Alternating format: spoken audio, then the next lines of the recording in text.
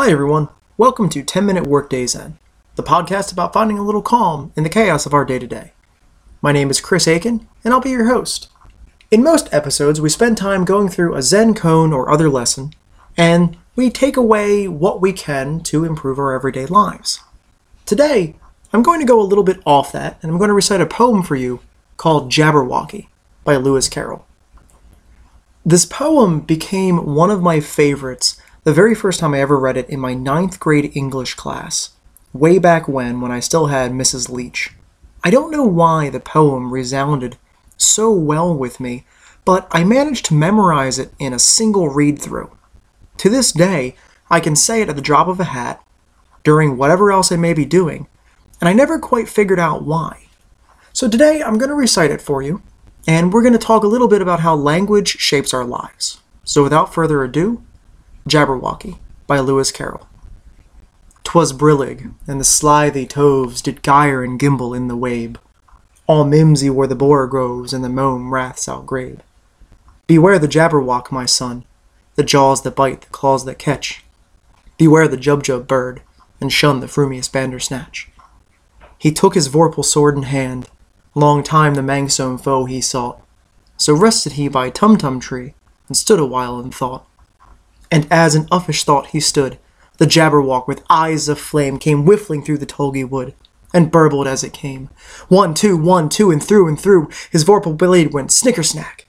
He left it dead, and with its head he went galumphing back. And hast thou slain the Jabberwock? Come to my arms, my beamish boy. O frabjous day, callooh, callay, he chortled in his joy. 'Twas brillig, and the slithy toves did gyre and gimble in the wabe. All mimsy were the borogoves, and the mome raths outgrabe. I've often found myself reflecting on this poem, and as I mentioned before, I never quite figured out why I liked it so much, but the things that I do realize have always interested me.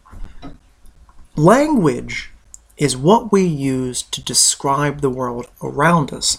Now, in Zen Buddhism, we say that things don't really exist outside of ourselves, but that things are also interconnected. This is that sense of selflessness but connection to all things.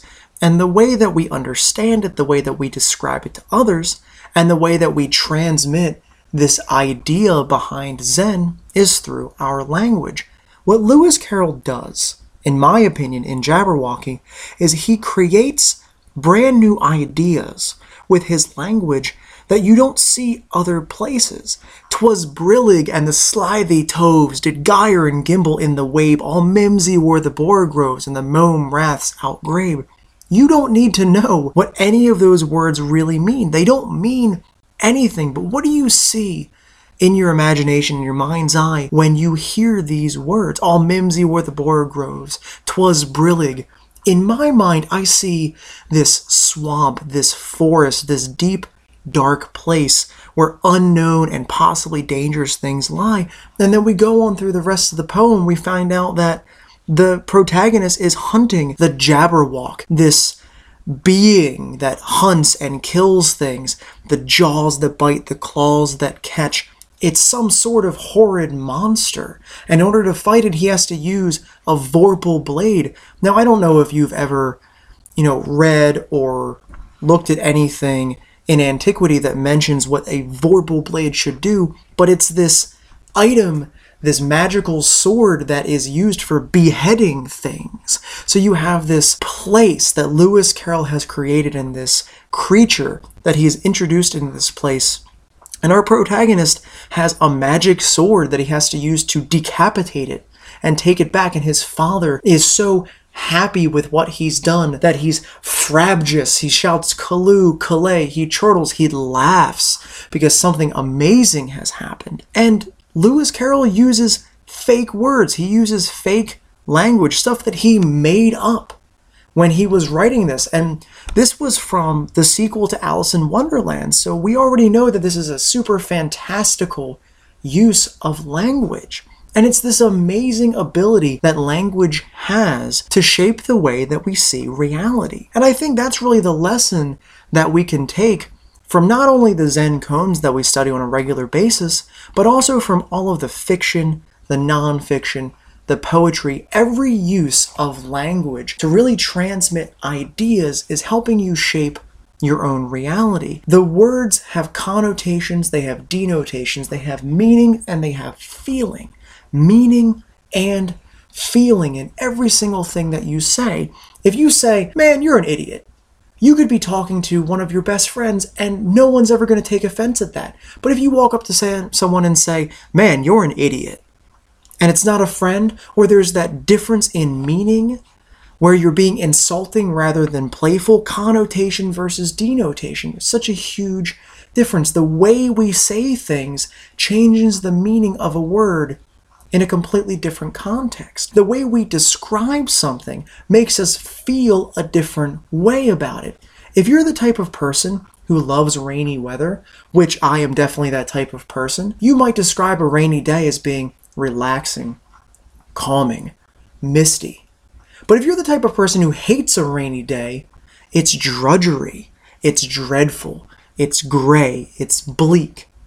It's the same day from two different perspectives, and the way that you convey that changes the meaning of a thing. It's amazing to me how much language determines how we think or feel. And I think it's one of those things that we should all be very aware of. The way that you say something has an effect on those around you. It's almost as though you're creating or calling into being thoughts and feelings just by the tone, the speed, the loudness, and the specific word choice that you use. And today's homework is going to be very simple and directly related to this idea. It's actually a couple of parts. First, I want you to go and learn some new language. If you speak English, if English is your primary language like mine is, maybe find yourself a word of the day calendar or a website that provides you one. Every day for the next week, learn a new word. It doesn't have to be a $10 word like hyperbole or something complicated that no one else is going to know what it means. Just remind yourself maybe of a word you used to use but you don't anymore. There's so many words. There are tens of thousands of words in the English language for you to use and enjoy. So learn a new one.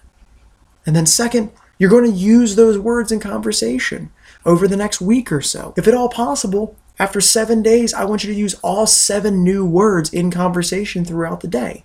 Make it make sense, but start using your language to express your ideas in new ways.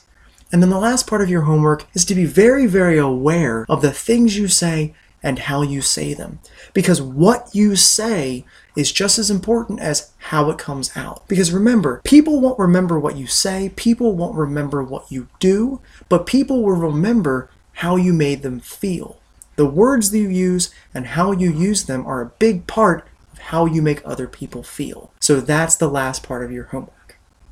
Thank you for joining me today on 10-Minute Workday Zen. My name is Chris Aiken. If you liked this podcast, please leave us a review on iTunes or SoundCloud. We really rely on our listeners to bring our lessons to new people and to help us improve.